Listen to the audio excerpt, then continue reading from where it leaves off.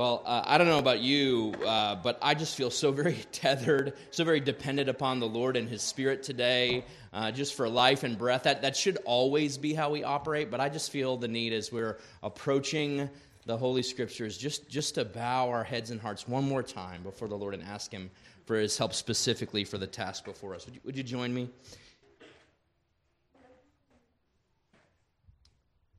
Almighty God, Sovereign Lord, gracious Father, we come to you now with thankful hearts, really with expectant hearts, because we know, Lord, that you are on the throne, risen, victorious, all-powerful, every authority laid at your feet to do what you will. And we pray now that as your people, that you would, as we've sung, fix our eyes on you, that you would turn them and open them to behold your glory and beauty. Lord, with the Scriptures open this morning, we desire to grow in your grace, and we just plead for your help. We need your Spirit, Lord, to help us discern the things that are only spiritually discerned. Lord, guard us from pride and presumption. Would you keep us, would you keep me from error, and guide us in your truth? We need you, Lord, and we pray for your help in Jesus' name. Amen.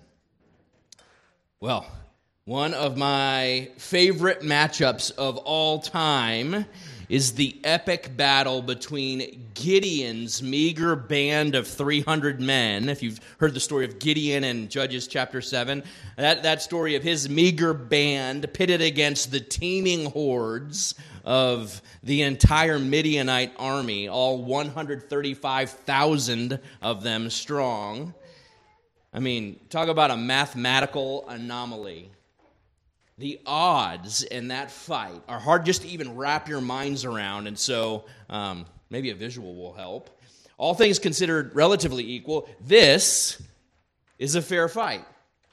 1v1, you've got one soldier on your side versus one soldier on the enemy's side. But that was not Israel's reality in the days of the Judges, and specifically under Gideon's tenure. This is how they started out. The Israelites represented, I think that's red. My colorblind eyes see something else, but right there in the middle, it was one Israelite soldier for every 4 Midianite soldiers. There were 32,000 Israelites in the army compared to the 135,000 of their enemy. That's not so great. Would you agree? I mean, if you're like walking down a dark alley and it was like 1v4, I don't know, maybe you got some crazy jujitsu skills or something, but like those odds are not in your favor. Sam's like, yeah. But yeah, 1v4, not looking really great for the Israeli army. And then God tells them before the battle, hey, if anyone is scared, go ahead, leave. And guess what happened? Most of them did. Because they're rational human beings with the same skin on as you and I had. Most of them, looking at odds like this, said, man, I am not signing up for this suicide mission. And 2/3 of them left. 22,000 of the 32,000 left the battlefield that day. So now Israel's got 10,000 remaining troops compared to the countless hordes of the Midianites. The new odds, if you are, a math person and you need some help here, are 13-1. This is the new reality, Israel versus her enemies. God's assessment, still too many. And after a famous water test, and again, you can read about this all in Judges chapter 7, how many, if you're familiar with the story, does God leave his people with to fight? That's right, 300 men in the Israelite army versus 135,000. Again, if you're keeping stats, the Israeli army is now less than 1% of its original size. They've gone to 32,000 to 300, which now means that there are 450 Midianite soldiers for every one Israelite soldier. Can you see the little red guy in the middle? Maybe not, even from your seat. For every one of God's people in this fight. There are 450 foes. Just bottom line it, God's math is sometimes a little scary, isn't it? In no parallel universe does this ever work. And yet, in those days, the Lord of hosts showed himself mighty to save. And he wrought a great victory for his people and for his glory. It's an amazing story, really. 450 to 1 odds, and God says, ain't no thing, and wins the day. Well, the story, the account that we're going to look at this morning as we continue our journey through the book of Luke makes this face-off seem kind of like a cakewalk. This morning we're going to look at Legion versus Lord. And it's important, I think, that you get what a legion is even before we read the text so you can appreciate what's going on, this showdown that's about to take place here in Luke 8. That word legion is actually a technical term. It's a term used to describe the largest unit of the Roman Empire's military machine. In terms of numbers, a legion could be as many as 6,000 soldiers, but that number could sometimes vary. So all you need to know for today's purposes is that a legion, represents a massive military force. We're talking about thousands of troops. And what we're about to see go down as we read in Luke chapter 8 this morning is a legion of demons facing off against the Lord Jesus himself. Think about those odds. An army versus one man. This is 450 to 1. Not great odds. I don't even know how you would represent 6,000 to 1. You can't get enough dots on the screen. And yet the truth is, that legion, well, they didn't stand a chance, did they? Not against this man. And as we'll soon see, the demons know it. They know they're toast. So let's read the account together here in Luke chapter 8. We're beginning in verse 26. If you're using our church Bible, that's found on page 813, Luke 8, beginning in verse 26. The account of Jesus v. Legion. Luke 8, 26. This is the word of the Lord. Then they sailed to the country of the Gerasenes, which is opposite Galilee. When Jesus had stepped out on land, there met him a man from the city who had demons. For a long time he had worn no clothes, and he had not lived in a house, but among the tombs. When he saw Jesus, he cried out and fell down before him and said with a loud voice, "What have you to do with me, Jesus, Son of the Most High God? I beg you, do not torment me." For he had commanded the unclean spirit to come out of the man. For many a time it had seized him. He was kept under guard and bound with chains and shackles, but he would break the bonds and be driven by the demon into the desert. Jesus then asked him, "What is your name?" And he said, "Legion." For many demons had entered into him, and they begged him not to command them to depart into the abyss. Now, a large herd of pigs was feeding there on the hillside, and they begged him to let them enter these. So he gave them permission. Then the demons came out of the man and entered the pigs, and the herd rushed down the steep bank into the lake and drowned. When the herdsmen saw what had happened, they fled and told it in the city and in the country. Then people went out to see what happened, and they came to Jesus and found the man from whom the demons had gone sitting at the feet of Jesus, clothed and in his right mind. And they were afraid.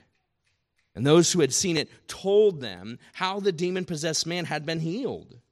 Then all the people of the surrounding country of the Gerasenes asked him to depart from them, for they were seized with great fear. So he got into the boat and returned. The man from whom the demons had gone begged that he might be with him. But Jesus sent him away, saying, "Return to your home and declare how much God has done for you." And he went away, proclaiming throughout the whole city how much Jesus had done for him. Wow. Well, this incident takes place on the other side, that is the eastern side of the Sea of Galilee. We see a majority of the earthly ministry of Jesus in the 3 years where his public ministry was grounded took place, most of it there in the region of Galilee, but mostly on the western side, on the edge that was more squarely in the territory of his countrymen, the Jews. This is the area on the eastern side of the sea, often called the Decapolis, the 10 cities, and it was a predominantly non-Jewish area. You're cued off by that, by the pigs that were being raised in that area. Now, keep in mind, you got to have this squarely fixed in your brain as you get to this account, I think, what had literally just happened on this same very sea. Benjamin preached last week about a violent storm. Just look a verse before. This violent storm that cropped up on the Sea of Galilee, threatening to break up the boat that they're sailing on. And what's Jesus do? Oh, tough crowd this morning, man. What's Jesus do? He speaks. That's it. Words. He speaks to the winds and the waves, and apparently they remember his voice, the same voice that spoke them into existence. And immediately, the wind and the waves obey. Now, take a gander back. I want you to look at it here, at the verse immediately before our account today. Look at verse 25 in Luke chapter 8. What was the disciples' response to this harrowing near-death experience on the Sea of Galilee? Well, two things, if I can distill it down to two. The first thing was fear, just sheer dread. At the end of the account, the disciples are almost more scared of Jesus than they were of the sea. Fear, and then a lingering question we see repeated over and over throughout Luke's gospel. Who is this? Who is this that even the wind and the waves obey him? I want you to take note of those two things.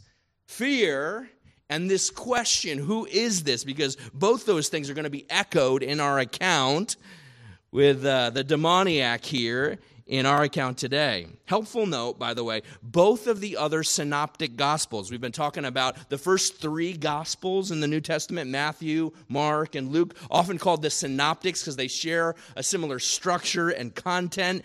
We're here in Luke, but Matthew and Mark also record this event, and we can draw from those accounts to give a little bit more color to what happened here in the text, and we will as we go along. So immediately, I want you to get this picture. They're like stepping off the boat from the Sea of Galilee on the other side.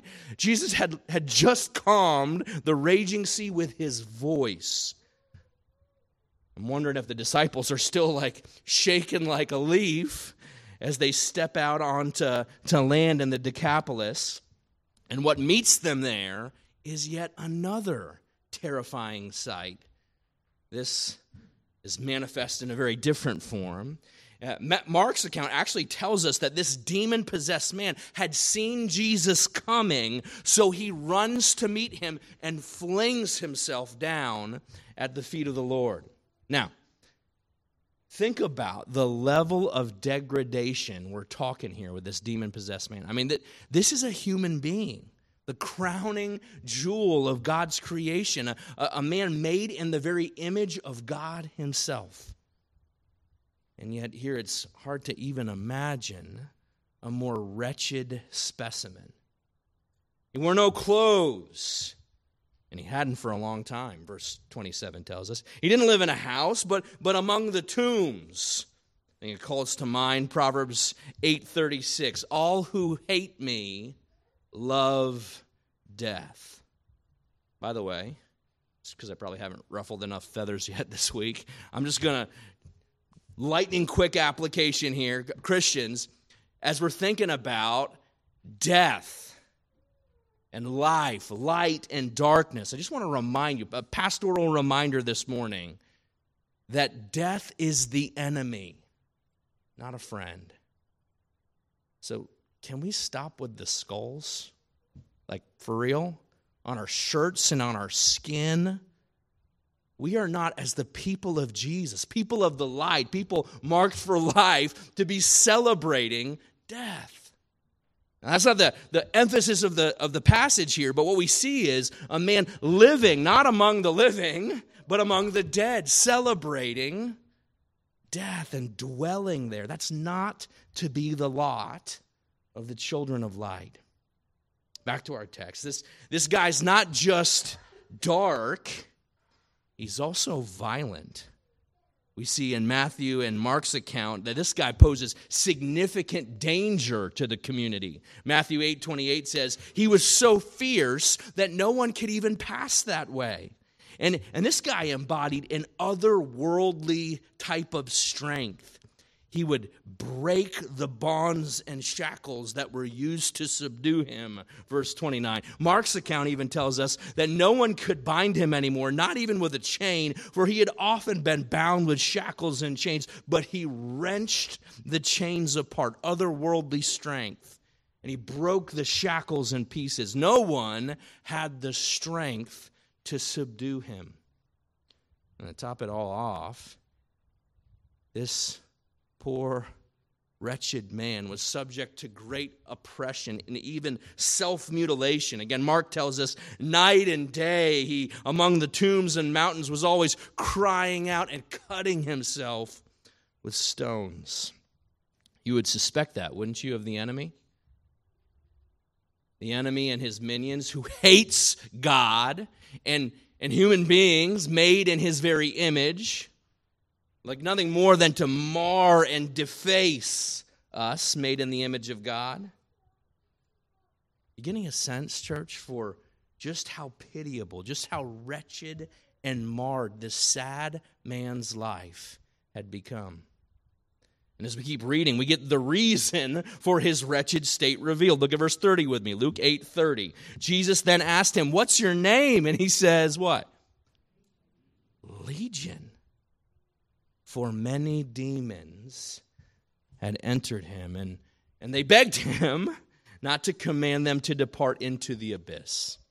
Legion, that's the name. Now remember, there were up to 6,000 Roman troops in a legion. That's where that word comes from. And quite literally, I think we can see here, embodied in this man, an army of evil inside. We read earlier in the chapter, at the beginning of chapter 8, that Mary Magdalene, you'll remember her, we were introduced to her a few verses back. She had been delivered of 7 evil spirits. Well, this guy's next level, right? He's got an army of evil indwelling him. This man is absolutely subsumed by demonic power. He's got thousands, literally thousands of spirits controlling him like a puppet on a string. And yet, this devastating legion of evil who has rendered this man so helpless is actually on the defensive here, isn't it? What are they doing? What are these demons doing to Jesus in verse 31? Well, they're asking him a question. More specifically, they're begging him. Lots of begging in this passage, isn't there? Specifically, they're begging him not to command them to go into the abyss. That's an interesting word. That word abyss is the same Greek word used in the book of Revelation to describe a bottomless pit. You know, there is an abyss that God has marked for the forces of evil, and particularly these demons. They know that they're bound for it someday. By the way, I think it's interesting to note that the demons here in Luke 8 so far, I think, are the most theologically on point of anyone we've encountered thus far. 3 things the demons know. Now, we could go deeper than this, but just for sake of time, 3 things that the demons know absolutely on point theologically. First, the demons know who Jesus is. What do they call him?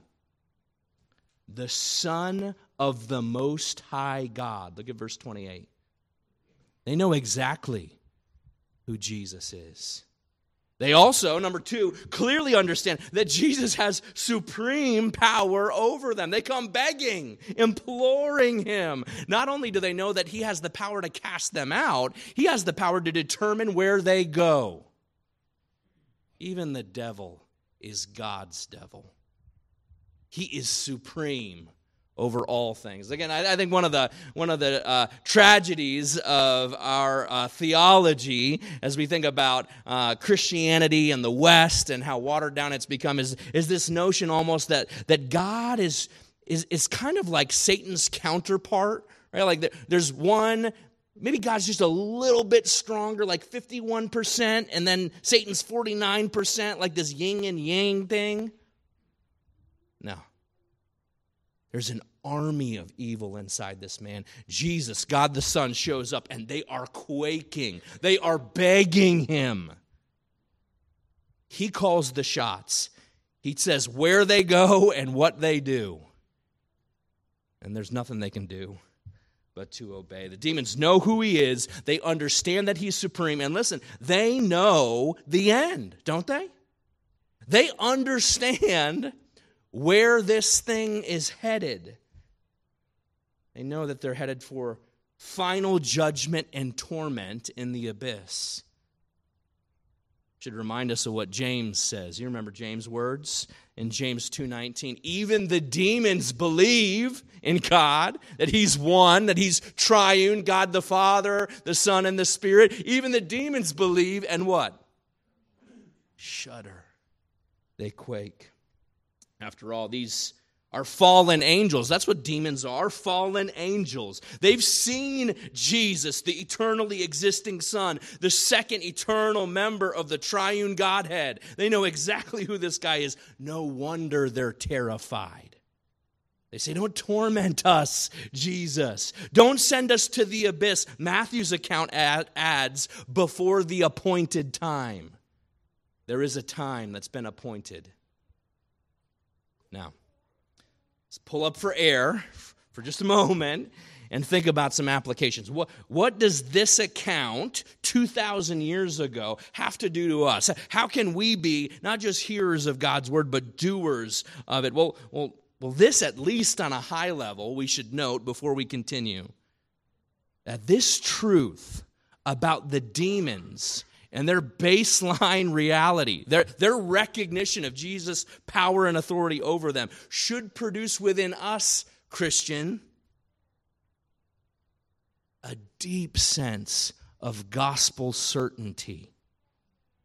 Just as the enemy knows he's defeated, so we in Christ should be assured of our final victory in him. There's not a one of us with a spiritual pulse that should be ambivalent to these words this morning. You've either got, as you're thinking about Christ and his authority over all things, you've either got down deep in your soul this sense of gospel certainty, this comfort, this peace, this rising thanksgiving, knowing that Jesus is Lord and he's coming back and he wins. He's won. Or, if we think about eternity and its implications, I hope you're not deadened, that your conscience isn't seared outside of Christ to consider for just a moment how terrible, how horrific, the feeling of consternation, of conviction that these demons rightly see and feel. You're either for Christ or you're against him. There's no middle ground. And this account reminds us who Jesus is and how very big of a deal it is that we be found in him, covered in his blood. Just a gospel reminder. All right, let's keep tracking through the passage. Let's take a look at verse 32. What happens next? The demons are begging Jesus not to send them into the abyss. They say, send us in the pigs, Jesus, send us in the pigs. Pick it up in verse 32. Now, a large herd of pigs, Mark's gospel tells us there were 2,000 of them approximately. That's a lot of pigs. That's a lot of bacon. A large herd of pigs was feeding there on the hillside, and they begged him to let them enter these. So he gave them permission. Now, that'll make you think, why did Jesus grant that request from these demons? The text doesn't give an answer. You could use some conjecture, some sanctified imagination, but he grants them permission. Verse 33, then the demons came out of the man and entered the pigs, and the herd rushed down the steep bank into the lake and drowned. Full disclosure, after reading this part of the text, one of your elders, who will remain nameless, Friendship Community Church, suggested naming this sermon, Wasting Bacon. See what I got to work with here? Wasting bacon. That's pretty good. So, what's up with the pigs? Right? I mean, that's pretty curious. What's up with these pigs? Well, the simple answer is, and I just want to give you this reminder about God's word and how it functions in our lives as the revelation of God to us. The purpose of God's word is not actually to answer all of our theological queries. The Bible does not exist to answer all your questions. And there is often, I don't know about you, but there's often times that I'm like, oh, come on, a little more. This is amazing. Give us a little more.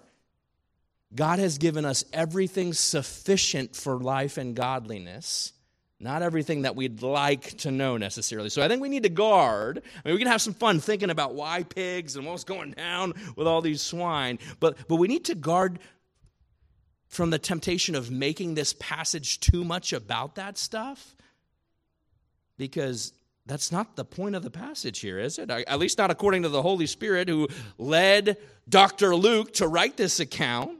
The swine aren't the point, but at least we can draw a few simple observations or simple conclusions from what we see here with these pigs. First off, this massive pork plunge, if I can call it that, clearly shows the power and the extent of Jesus' victory. How many pigs? Well, Luke tells us many. Mark gives us a number. He says approximately 2,000. Have you ever seen a pig? I mean, have you ever seen like 10 pigs? Can you imagine 2,000 pigs? 2,000. And the demons leave a man and enter the teeming horde of swine, plural, and careen off a cliff to their watery death. How many demons? Well, we don't know, but they said legion. They said thousands, and there's 2,000 pigs, and wow.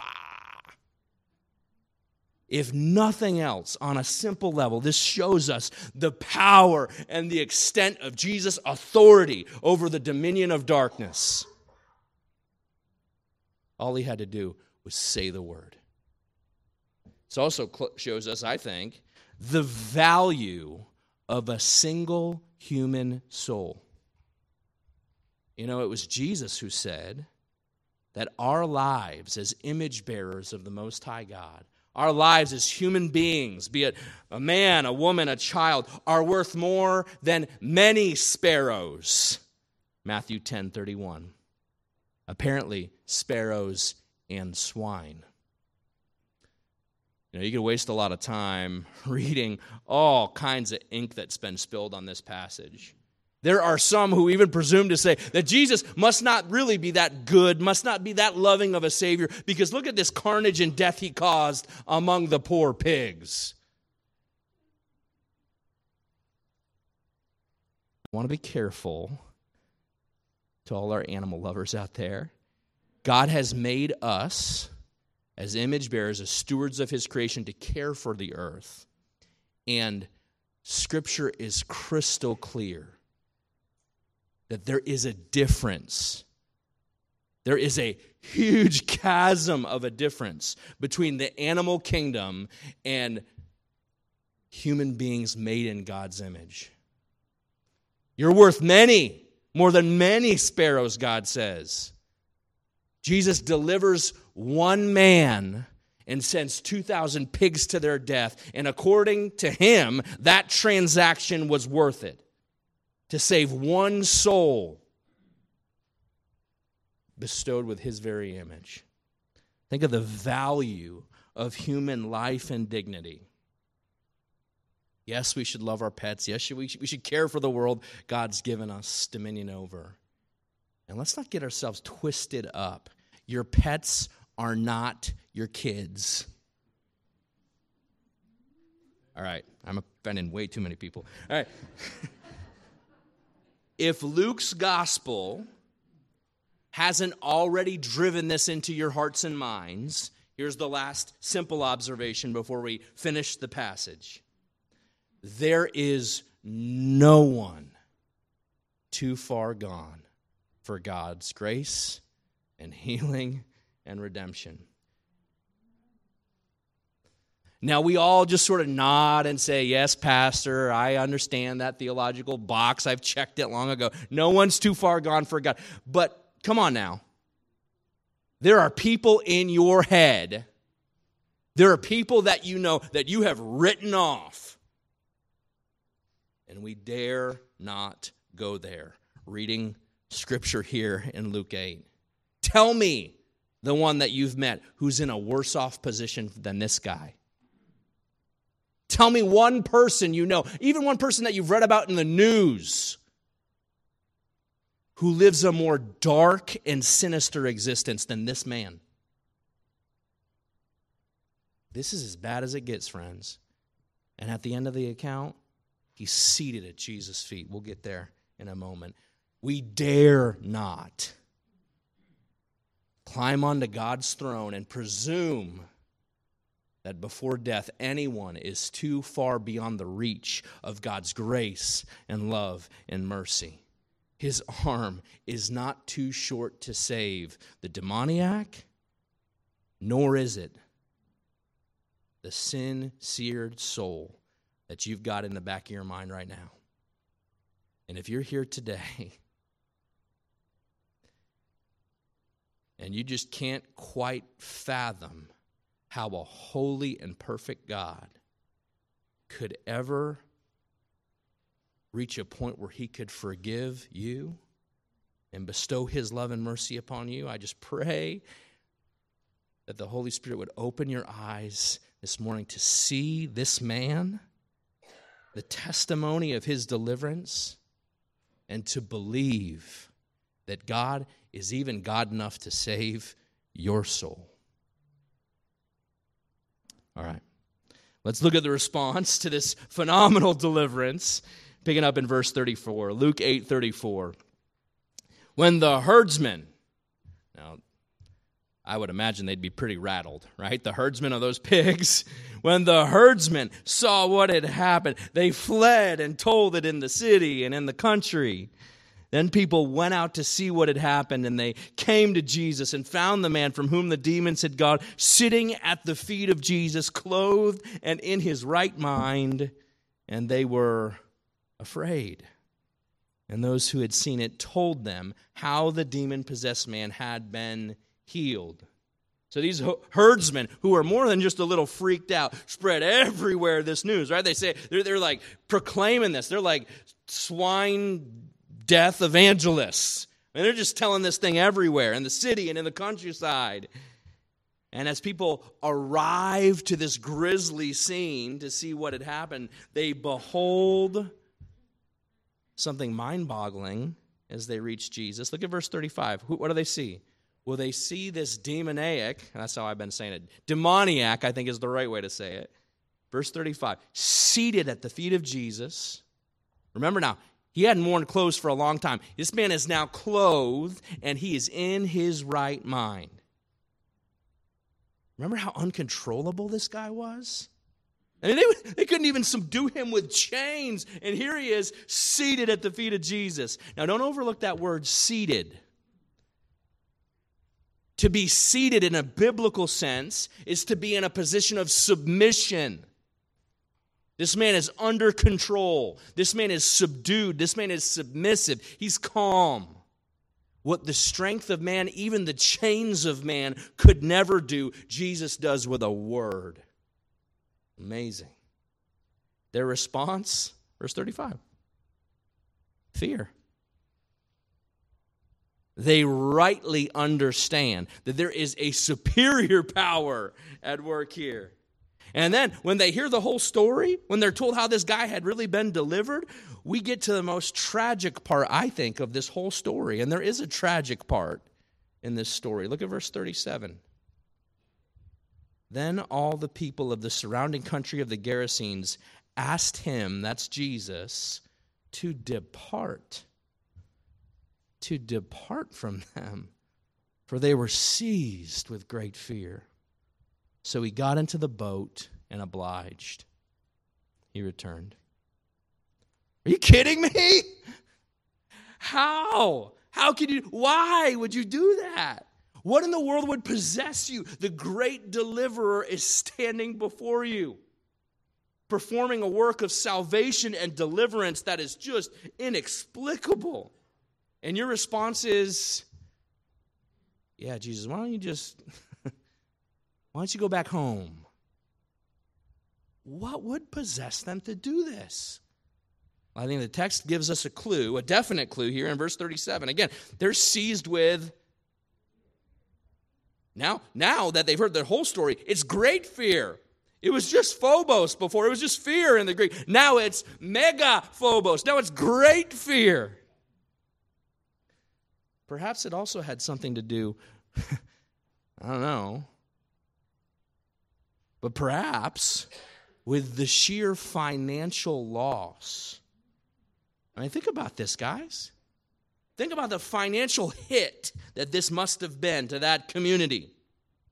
We've got a friend here in the area who raises pigs, and I was texting back and forth with him. He finally just called me and said, "This is too complicated. Just talk to me, Zeb." I said, "Hey, if you were to sell like one of your pigs, like the whole pig, you know how you can buy like a half pig or a whole pig? If you were to sell just one of those things in today's market, just trying to think what this might translate to in 2023, how much would that thing cost?" He said, "Well," I was like, "Oh, this is more complicated already than I want it to be." "Well, if you sell the whole thing wholesale, you can get about $1,000 from that pig for its meat. But if I'm selling specific cuts of meat, right, to the grocery store or to a restaurant, that whole pig is worth a lot more. That same pig could bring in about $3,000. Now, do some simple math here. There's 2,000 pigs. I mean, even with a conservative estimate on how much that pig is going to generate in terms of revenue, we are talking about millions of dollars lost. That's a lot of bacon. Millions of dollars lost. It begs the question, doesn't it? What's more significant? Your money? Is it your stuff? Is it financial security? Some of us, this should be hitting a vein. Or is it the salvation and the deliverance of an eternal soul? They wrestle with this just like we do. Consider, just for a moment, friends, how radically things changed for them when Jesus showed up. I mean, this is a massive change to their financial reality. And there, certainly, power is exhibited over this demon-possessed man, which frankly, power that defies explanation. And I'm sure that some of these folks are thinking, if Jesus were to stick around, what change might be next? I mean, would it be my family? Would it be my business? Would it be my future? Let's just think about life in society today. Isn't this same thing what keeps some people from Christ? This question, what might I lose? what might have to change about my life if Jesus remains? Because wherever Jesus is, he calls the shots. Jesus is Lord of your life. He's not going to sit politely in a corner. He calls the shots. If Jesus really has this kind of authority, there is no telling what he might say. There's no telling what he might do. And if your goal, friend, is to be in control of your life, then walking with Jesus is a very dangerous proposition, because Jesus changes everything. You might be able to handle a Jesus who gives some minor course corrections to your life here and there.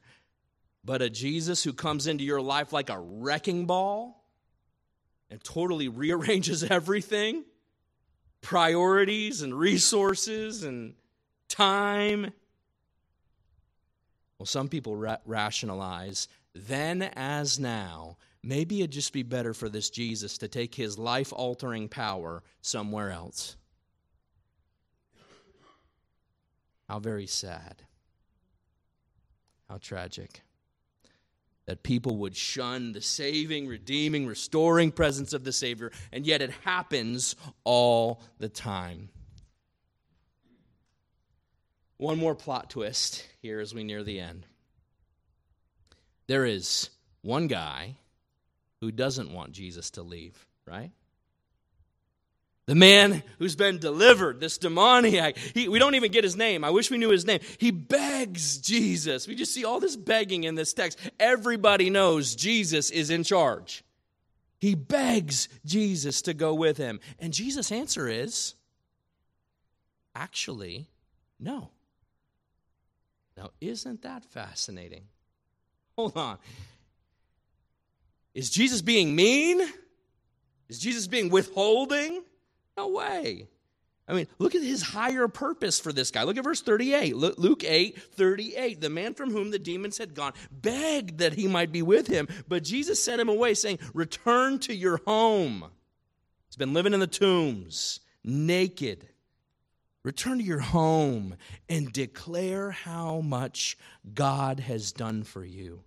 And he went away proclaiming throughout the whole city how much Jesus had done for him. Jesus gives this man, friends, a glorious no. Instead of coming with him, Jesus' command is stay. Again, this is a higher commission. You see, Jesus has work for this guy to do. He's been a Christian for minutes? And Jesus puts his hand to the till. Tell your family, tell your friends, tell your neighbors.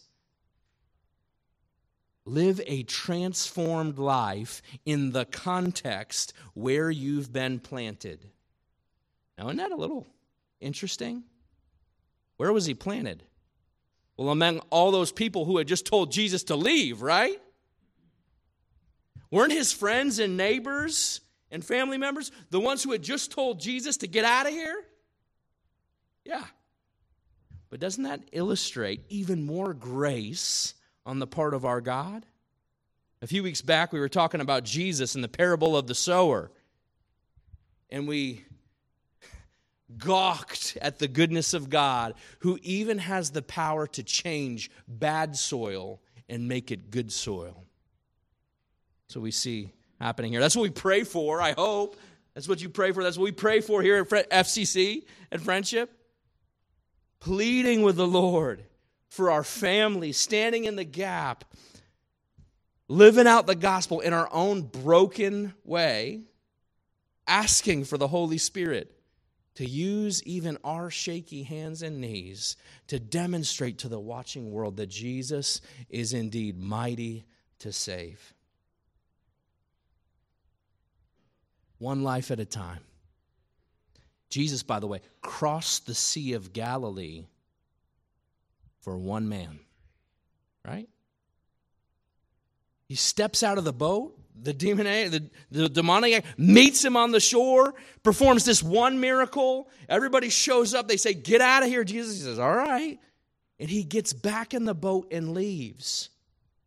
He made that trip for one man, one life at a time. Jesus is mighty to save, and we trust him with the results. This is fun. He read at the very end. Look at verse 39. This is so fun to me. Jesus tells him, hey, go home and declare to everybody how much God has done for you. What's he do? Well, he goes throughout the whole region proclaiming how much Jesus has done for him. Don't you love that? Because Jesus' power is God's power. That's the testimony of Scripture. Jesus is God, very God, truly man. He's Lord, and he is worthy of our worship. I want to close here with two quick application points. There's the text in front of us. What do we do about it? Two quick things. One thing, please, Friendship Community Church, be reminded as we read through this beautiful truth in Scripture that not all believers are called to serve Jesus in the same way. Jesus calls some to go. Jesus calls others to stay. And even among those who he calls to go or to stay, he gives them different assignments. The classic example of this, I love it. At the very end of the Gospel of John, Jesus gives Peter some pretty hard news. He tells him that he's gonna die for his faith. When he's an old man, someone's going to stretch out his arms and lead him somewhere he doesn't want to go. You know what Peter does? He looks at his buddy John and says, "What about him, God?" Jesus' gracious but firm answer is, "That's none of your business, Peter. I will do with him what my sovereign prerogative chooses." God doesn't give all his children the same assignment. And isn't that a beautiful thing? Isn't that diversity within the body of Christ so beautiful? Jerry's sitting right here. I always look at Jerry. He's just so helpful around the church, always available to do something, kind of chip in. And I think his wheelbarrow is sitting in our storage thing out there that I didn't use for a project I thought I would do. But I'm always joking with him because I got like two left thumbs, and yet God's given him the gift of service. And he uses it for the glory of Christ constantly. I love that. We need that here. We need people right now at this very moment crawling on the ground with our toddlers, singing them songs, sharing the gospel with them. We need people up here singing and leading us to proclaim the excellencies of Christ through music. We need people helping with evangelism and outreach, and just pick your ministry. Come on now. God doesn't give us all the same thing to do. Isn't that beautiful? And lastly here, I know this is simple, but it bears mentioning. I think we see in this text the power of testimony at work. The power of testimony. Jesus said, go home and just shine the light that I've given you. Go home and tell people what God has graciously done for you. Testimony is a very powerful thing, friend. Some people who are so turned off to the things of the Lord will never listen to you preaching at them, will never darken the door of a church, but there are people who just by virtue of your relationship with them will listen to your story, will listen as you share with them the difference that Christ has made in your life as you imperfectly, albeit imperfectly, begin to live out the gospel in front of them. I'm not saying you don't need to share the word with them. Faith comes by hearing, and hearing by the word of the Lord. What I am saying is your testimony matters. Don't sell yourself short. Continue to, I think it was it last week, Benjamin preaching about the lamp being hid under a bushel basket?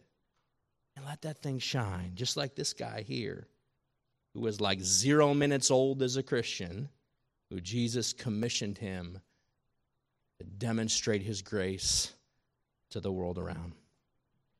This is the life of a Christian. where God has planted us, regardless of the gifts he's given or the commission that he's called, the specific road that he puts us on, to live it out by the power of his Spirit. And that's why we're gonna end here after our final prayer with this refrain in song. How great is our God. That was the cry of the demoniac. That was the cry. Hey, I'm just gonna tell everybody how great, how kind, how loving our God is and what he's done for me. It's the refrain that says, then sings my soul, my Savior God, to thee, how great thou art. Let's finish Friendship Community Church singing that with all our heart and soul together for the glory of Christ. Let's pray. Father, we love you, and we pray this morning, this rainy July morning, that we would take heart, that we would take encouragement, that you would give us courage and perspective to walk in your grace, to shine the light that Christ has given to us. Lord, like this lost and pitiful man, we too recognize that we were in sin, that we were hellbound, that we were far from you, justly deserving of your punishment and your wrath. And yet in Christ, you've shown us your grace and mercy. Lord, make us a people, make us a happy people who share your light and who proclaim through our family, through our schools, through our workplace, how great thou art. In Jesus' name, amen.